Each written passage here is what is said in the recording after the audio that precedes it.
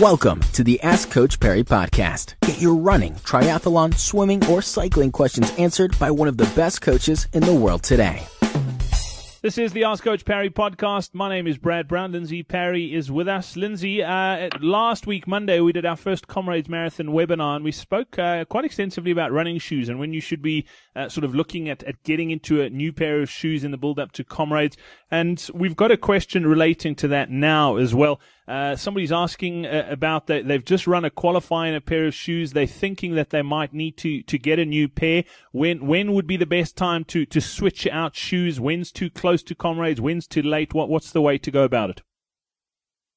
Okay, so you want to start really having a close look at your shoes and see if they need replacing somewhere around the 800K mark. If you're much heavier, you would look a little bit sooner. If you're much lighter, you'd look a bit later. But from 18, you want to start keeping an eye on your shoes.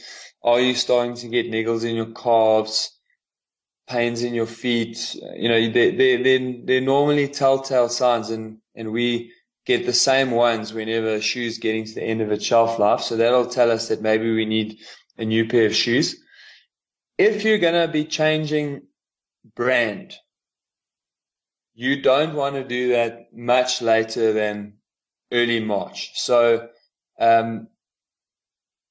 if the shoe that you're going to buy is going to be the same make and the same model, and you're happy with the performance that shoe has given you, you could go as late as May, but ideally you want to make a change in around April, because what you want to try and do, late April, because what you want to try and do is get between 200 and 400 Ks on the pair of shoes that you're going to be using for Comrades.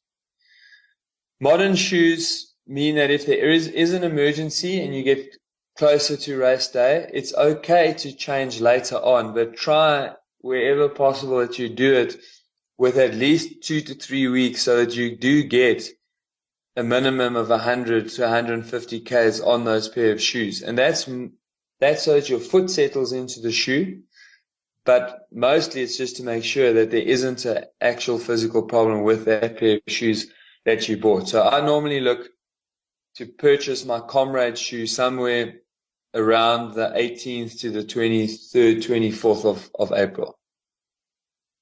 Fantastic. There we go. Lindsay Perry, thank you very much for that. We're back again tomorrow with another edition of the Ask Coach Perry podcast. Don't forget another one of those webinars coming up early in March. All you need to do is get over to runtalksa.co.za/comrades. You can register for it there as well. So until then, from the two of us, it's cheers. Thank you for listening to the Ask Coach Perry podcast. To get Lindsay to answer your question, go to askcoachperry.com or email myquestion@askcoachperry.com.